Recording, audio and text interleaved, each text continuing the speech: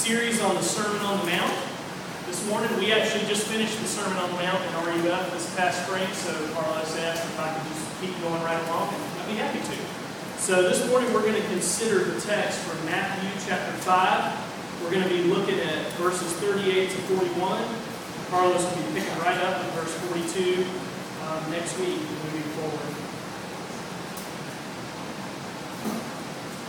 Before we read the text this morning, where we are in the passage in Matthew is this passage marks the fifth of 6 antitheses where Jesus corrects the faulty teaching of the Pharisees. There's these 6 points where he says, "You have heard it said, but I say unto you, I say to you." There's these passages where Jesus is looking at what the Pharisees have been teaching, where they have lowered the standard, and he comes in and raises the standard again. And the way we thought about it over the spring, which was helpful for me when I was teaching through it, was it's the idea of Jesus comes, in John 10:10, "I've come that they might have life and have it to the full." And if you would picture that of like a mighty oak tree growing out on its own, it's a healthy, strong, old oak tree with deep roots that dive deep into the ground. That is the image of the kingdom of God that Jesus came. I have come that you might enter into this kingdom vision for how you are to live, how you are to work, how I have designed you, that you might flourish, that you might grow, that you might be blessed, that you might be encouraged. And what the Pharisees had done was cheapen that and turned it into, the picture that we used was like a pipe cleaner Christmas tree. You know, there's a difference between the strong, mighty oak and then this pipe cleaner that you bought. What the Pharisees were saying was, this is what life is. And Jesus says, no, no, no. It's way more than that. I have made you to enter into the picture of a live, mighty oak, this growing oak, people in process, growing, moving forward. The Pharisees had lowered the standard of God's law to make it easier for them to keep it. I mean, they prided themselves on law keeping. So what's the easiest way to keep the law? You lower the standard. It's like writing a paper. You're supposed to write a 6-page paper.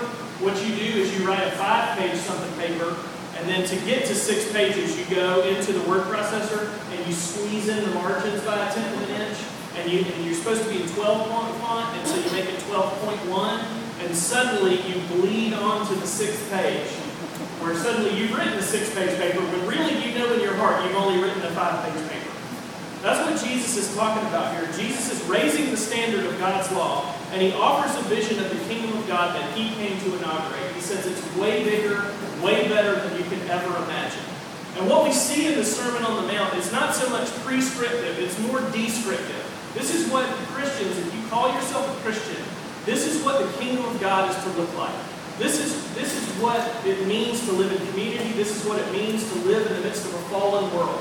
And that's where we find ourselves in the text this morning. So let's give attention to the reading of God's Word. We're going to be in Matthew chapter 5. We're going to look at verses 38 to 41, where Jesus speaks on revenge and retaliation.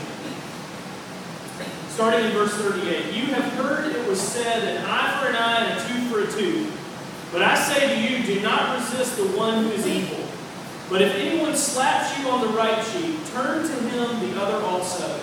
And if anyone would sue you and take your tunic, let him have your cloak as well. And if anyone forces you to go 1 mile, go with him 2 miles. The grass withers and the flower fades, but the word of our Lord does indeed stand forever." Let's pray together this morning.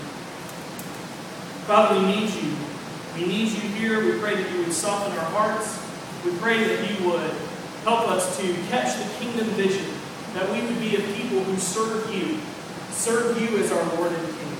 We pray that you would quiet our distracted hearts, help us to see you. We pray that your Spirit would lead us here. Anything I have to say is absolutely insignificant.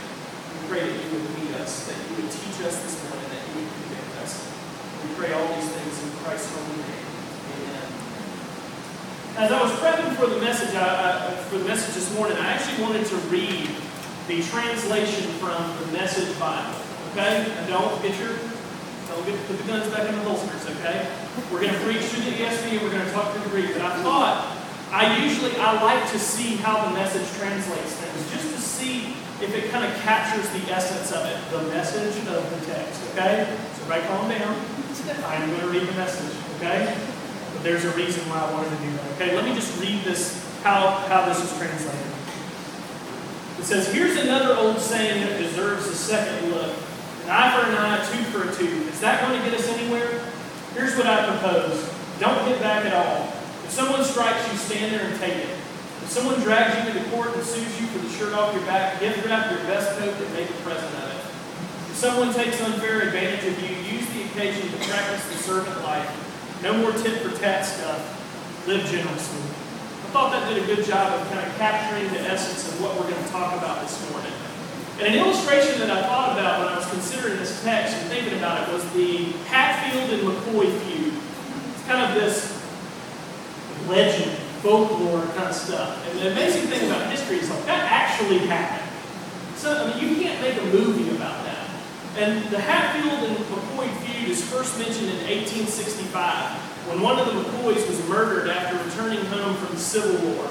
He had joined the Union side and was seen as a traitor. He had a wounded leg, and he ended up kind of retreating into the cave.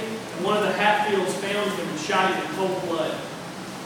13 years later, in 1878, the feud resumes after a dispute over the ownership of a single hog.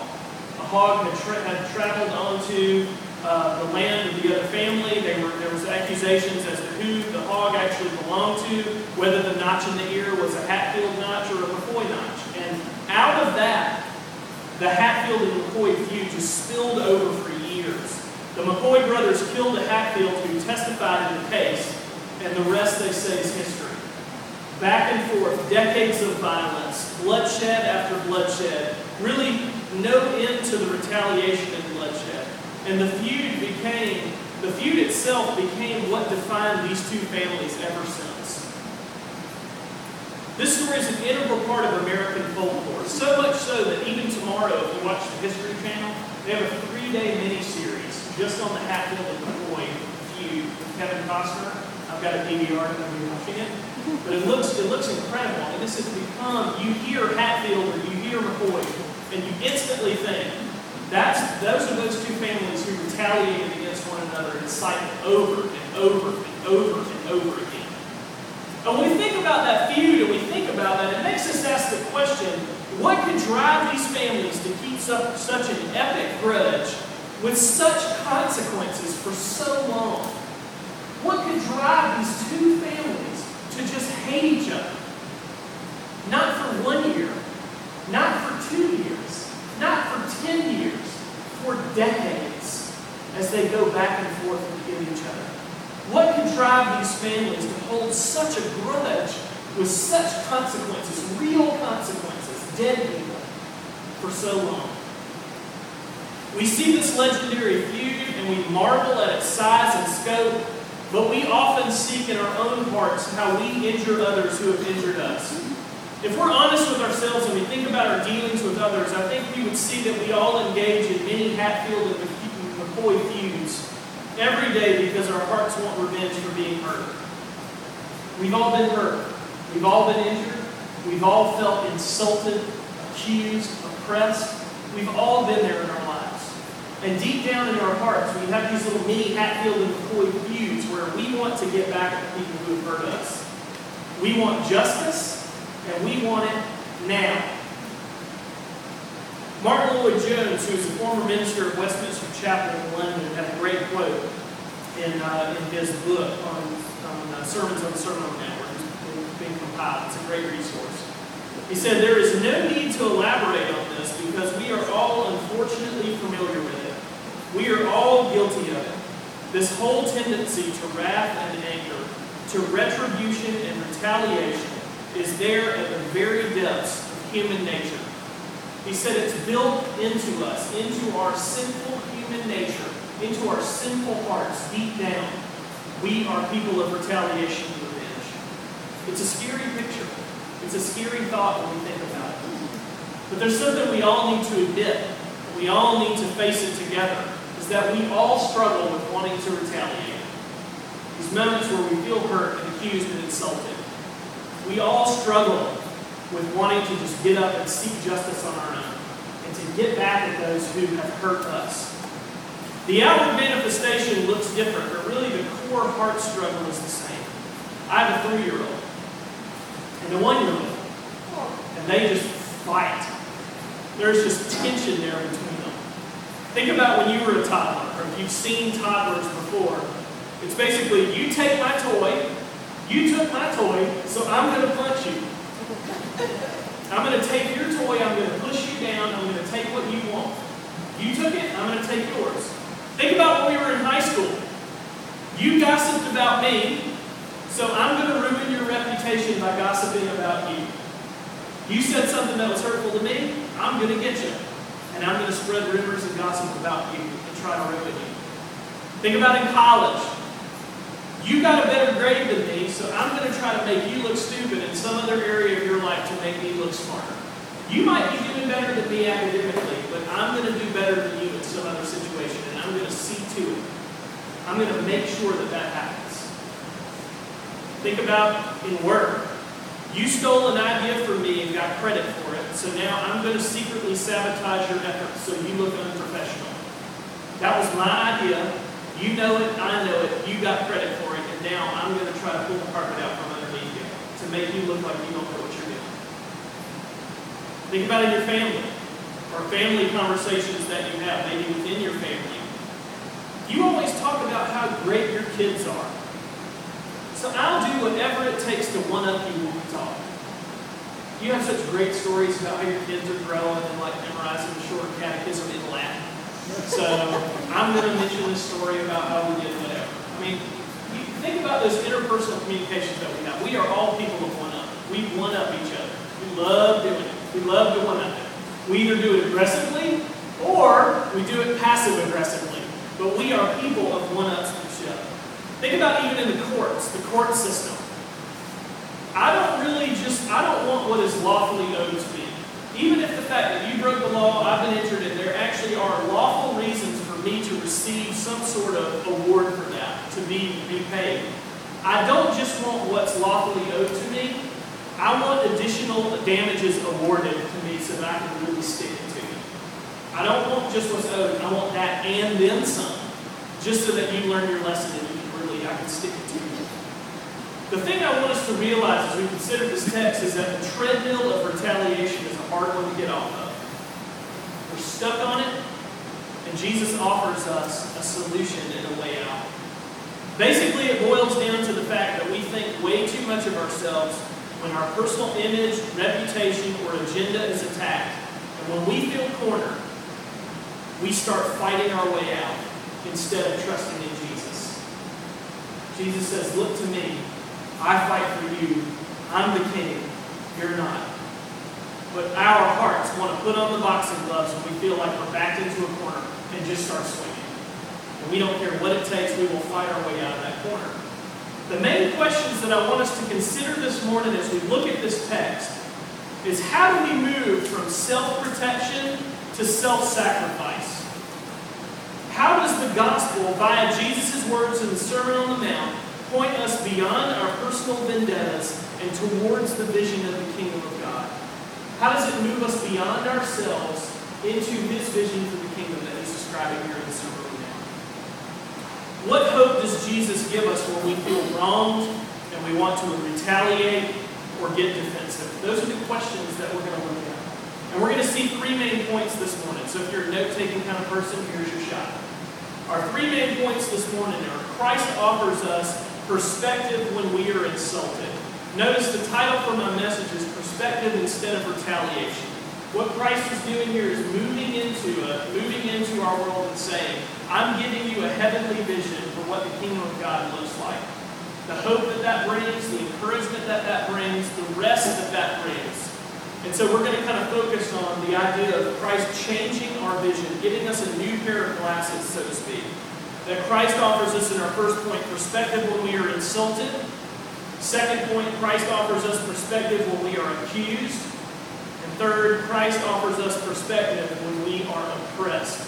So insulted, accused, and oppressed. And that kind of follows right along with what's going on in the text. Well, let's look at point one. Christ offers us perspective when we are insulted. And just to let you know, this is going to be the longest point by far. Because what it does is it sets the stage for the two other illustrations that Jesus uses. We're going to talk about being slapped in the face, and then he talks about, we're going to look at the cloak, and then then we're going to look at walking the second mile. But the first one sets the stage for that. So when I say point 2 and you're like, we're going to be here till 3 o'clock. No, we're not. Okay? This is going to be the first point by far. Christ offers us perspective when we are insulted. The thing we need to remember is the main thrust of the Sermon on the Mount is to describe what Christianity looks like in the midst of a fallen world. Jesus does not pretend that brokenness and sin don't exist. He knows that brokenness and sin exist. That's why he came into the midst of a broken and fallen world. He says, in the midst of this, I have come to bring a kingdom that looks different. My kingdom is different from the kingdom of the world. The people that I call, the people that I love, the people who associate with me, who follow me, are called to be different. Kind of a Christian counterculture, for lack of a better phrase. Christ is describing what the lives of those who follow him are to look like. And there's two worldviews at war here that we see. Our culture says, fight for your rights. Don't take any flack from anyone. You need to defend yourself. You need to look out for you because nobody else is looking out for you. You need to defend yourself at all costs. The other worldview that's at war here is the kingdom of God, the one that Jesus is talking about, where Jesus says, endure personal injury with grace. One says, fight for yourself, defend yourself. The other one says, you have nothing to defend yourself with. Look to me, I'm the king. These two worldviews that clash. They clash in our own hearts as we try to figure out what it means to be a Christian and live in a broken world. But in verse 38, let's see where Jesus starts off. It says, you've heard it said, an eye for an eye and a tooth for tooth. Remember, he's one of the 6 antitheses where he says, you have heard it said, but I say to you. So here's the you have heard it said part. This is most commonly known as lex talionis, literally the law of retribution. And it's originally mentioned in Exodus 21, in Leviticus 24, and Deuteronomy 19. This idea of the law of retribution. And the original intent for this was for use by Old Testament judges to define proper justice and limit personal revenge. It's basically saying, let the punishment fit the crime. Mostly it referred to monetary fines instead of mutilation, as most people say, oh well, if a hand gets cut off, go cut that person's hand off. Usually in its application, what that meant is don't go take an axe and cut your neighbor's hand off. What it means is let the punishment fit the crime. There is an award that needs to be given, and it's actually to limit, it's actually to put a stamp on personal revenge, to end the cycle of revenge, where it's like, you killed my brother, so I'm going to kill yours. Oh, well, now you killed mine, so I'm going to kill yours. And actually this law was brought in the law courts to be able to give the judges a system to where they can look at it and say, here's where it ends right now. Let the punishment fit the crime. But the Pharisees had twisted the application of this law by taking it out of the original intent, which was to be in the law courts, to take it out of that realm and move it into the realm of personal relationships to justify personal revenge. They took it out of the courts and said, no, you can apply this in your own everyday dealings with people, but it's okay for you to just go retaliate against folks. And Jesus comes and says, no, because Leviticus 19:18 expressly forbid this. The Pharisees knew this. They were people who memorized this, who had it in their hearts. Leviticus 19:18 expressly forbid it. It said, you shall not take revenge or bear a grudge against the sons of your own people, but you shall love your neighbor as yourself. I am the Lord. Expressly forbidden. John Wenham had a great quote. He said, thus this excellent and stern principle of judicial retribution was being utilized as an excuse for the very thing it was instituted to abolish, namely personal revenge. The Pharisees took this thing that was originally designed to limit it and used that as a crutch to give license to it. To say, it's okay. It's okay if someone insults you. Go insult them back. Jesus says, no, that's not the intent. That's the fake pipe cleaner version of what I have come. Here's the oak tree. It goes way deeper than that. It's way bigger than that. But we might hear those words and we think in our own lives, if we've been accused, we might hear those words and think, I think I'd like a little bit more lex talionis in my personal relationships, thank you very much, because I'm tired of being pushed around. I think I'd like a little bit more lex talionis, an eye for an eye and a tooth for a tooth. I kind of like that idea. Basically what sin drives us to do is play Mad Libs with the golden rule of Matthew 7:12. You're familiar with Mad Libs? You have a sentence and you take it, has a few blanks in it, it tells you to put in any verb. You kind of just run through it. Sin causes us to play Madden to the golden rule, to where basically it reads, injure others as they have injured you. Sin drives us to do that, to take this great teaching and twist it.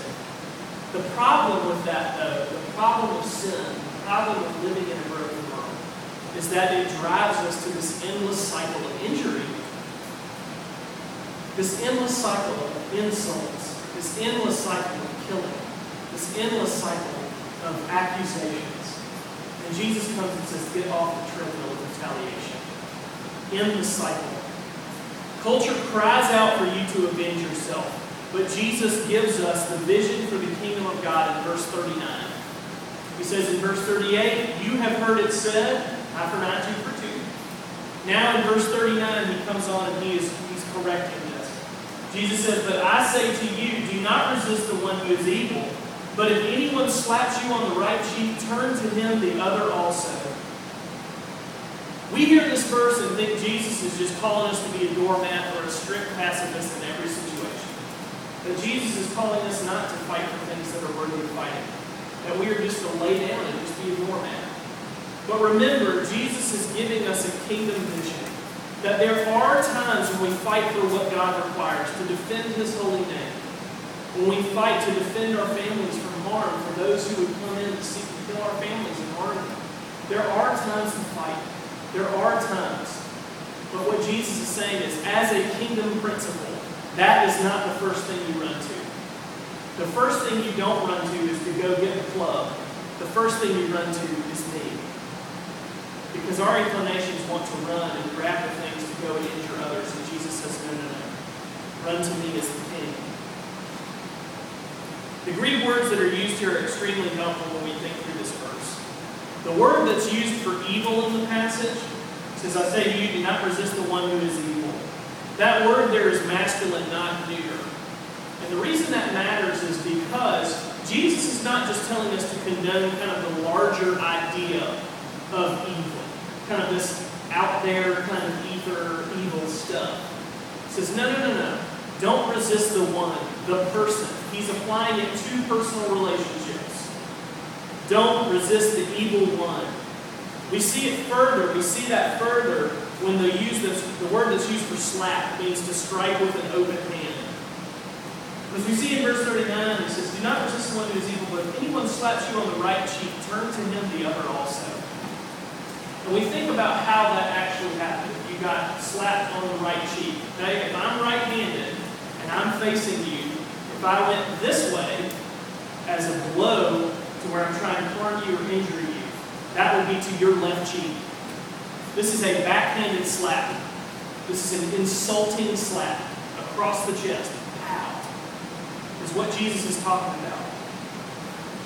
And this insult that he's talking about, he's giving us perspective in the midst of this. Because we read this verse and we probably can't think of the last time somebody came up and just backhanded us across the face. I can't think of the last time I was backhanded across the face. I probably deserved it.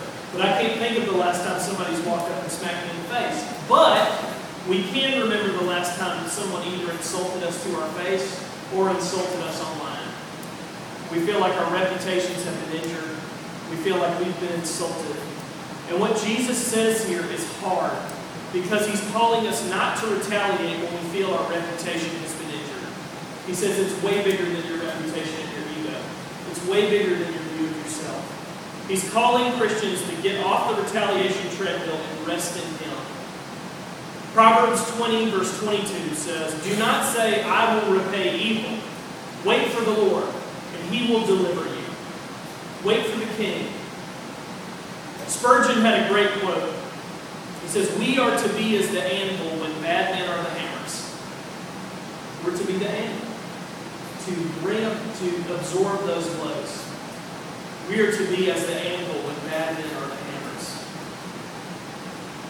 When we think about Jesus being the King and Him saying, rest in me, I will vindicate you, I will fight for you. If there is a kingdom, if you believe that there is this kingdom and the King sits on the throne, if you really believe that, does the picture of Jesus as King actually guide you Or is it something you just pay lip service to and then you go on and be the king of your life? Is it something that you rest in? Is it something that you ground your hope in?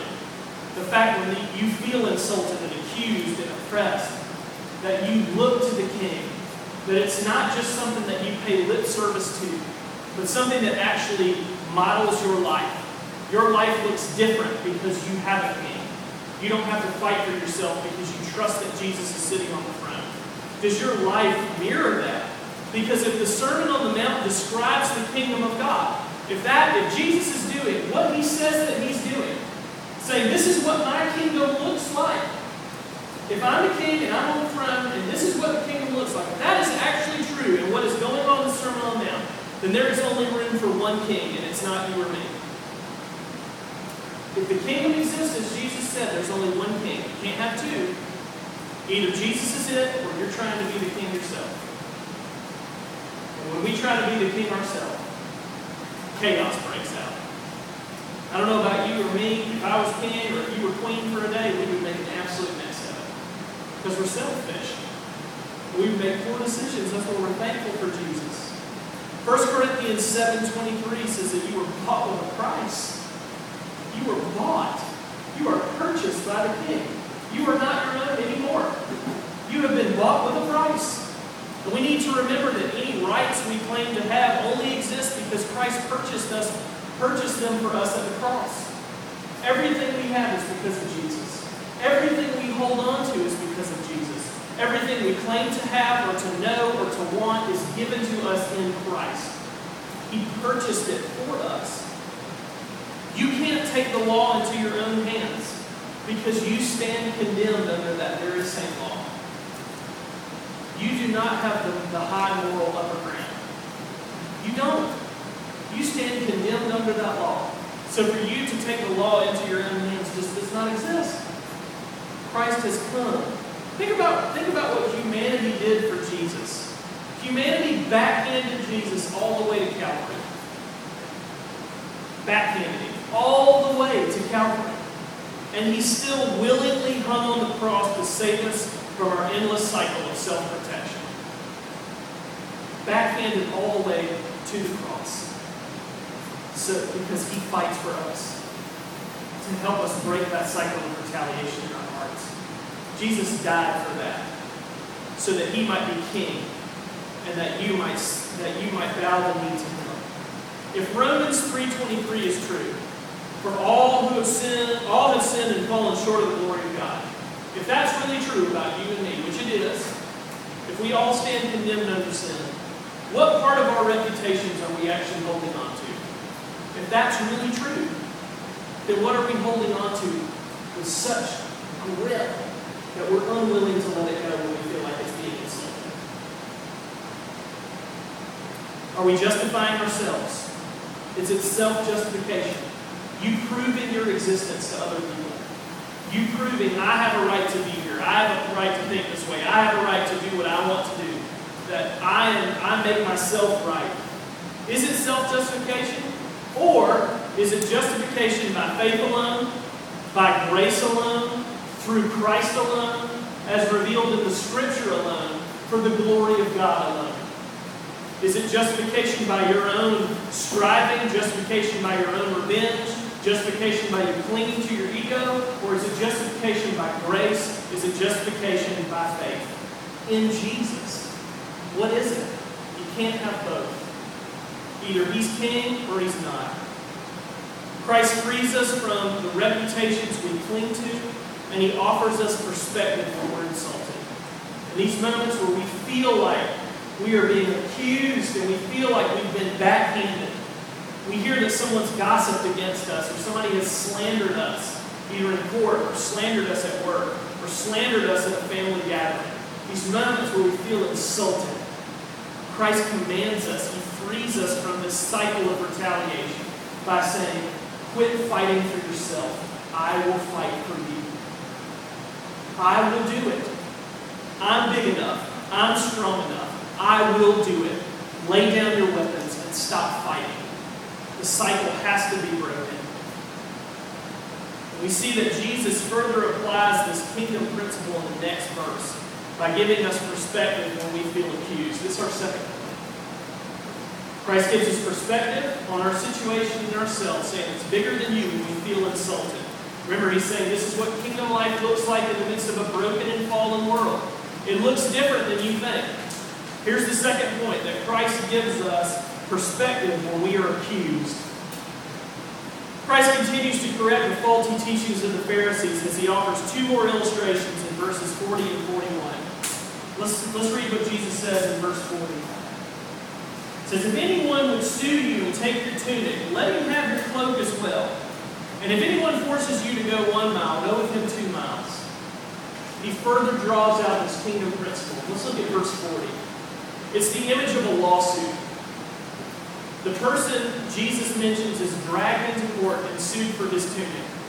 Which in those days, like we think, you go to Old Navy and you buy a new t-shirt, no big deal. Okay? In those days, the tunic was a big deal. People didn't have closets full of clothes like we do. We give half of them away to Goodwill every year because they don't fit or we just don't like them. A tunic was a big deal. And someone is being dragged into court and accused and being sued for the tunic that he has. It's a sizable amount in Jesus' day. And the thing we need to remember is this is an illustration of how the kingdom of God is to look.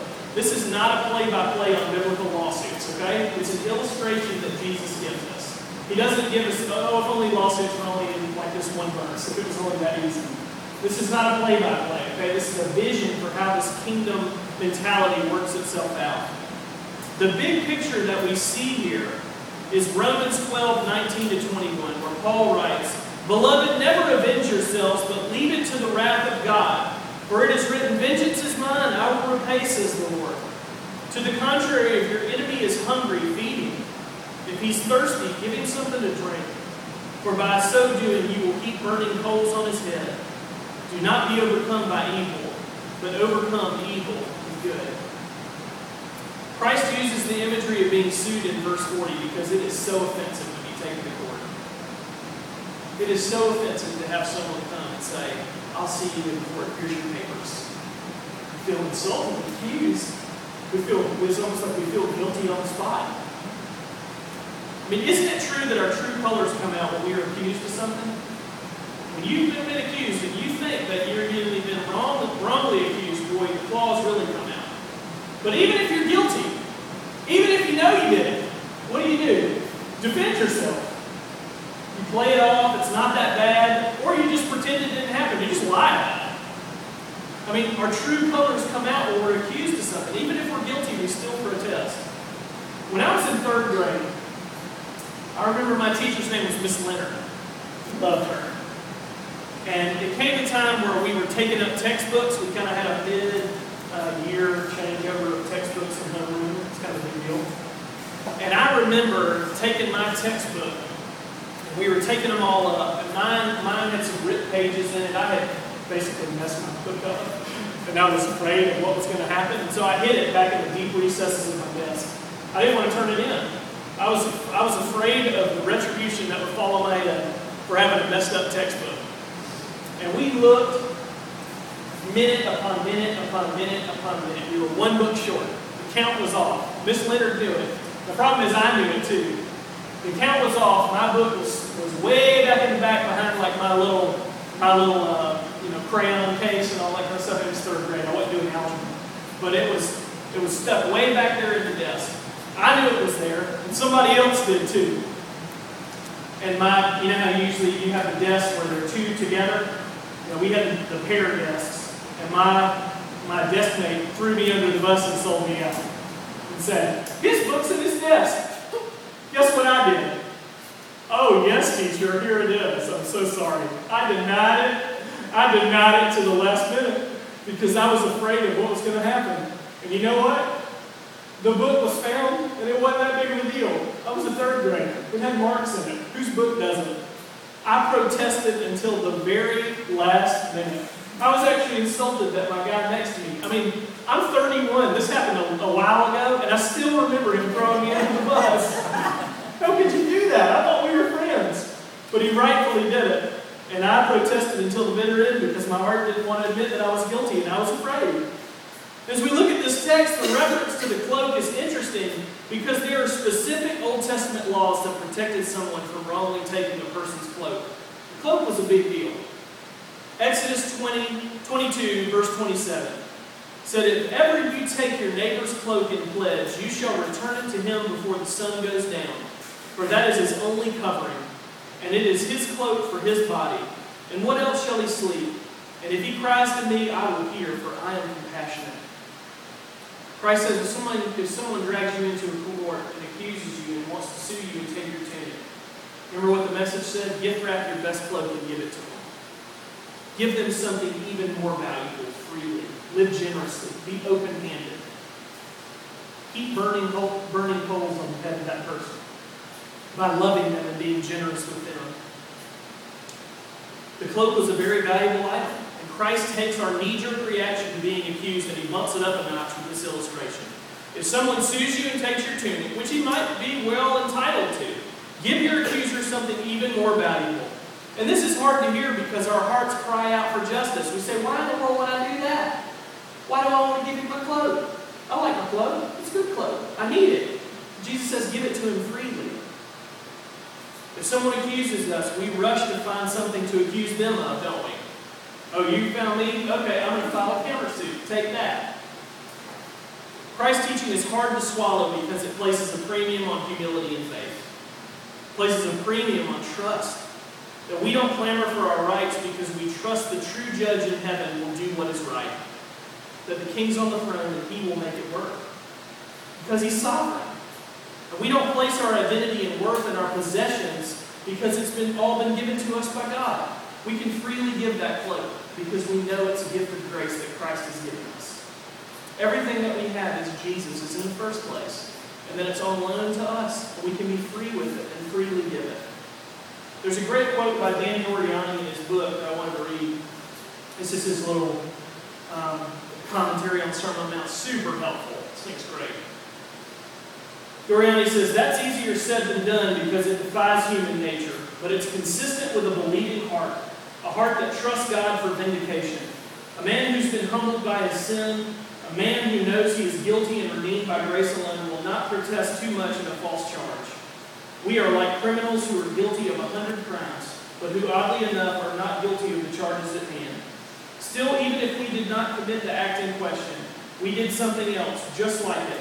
In a rough way, we merit the charges." Saying no one's blameless. No one's blameless in the midst of it. And Christ's words just cut right to our hearts where we want to fight for ourselves. The problem is we forget that we stand accused and condemned before a holy God, and yet even in the midst of that rebellion, he still shows us Christ.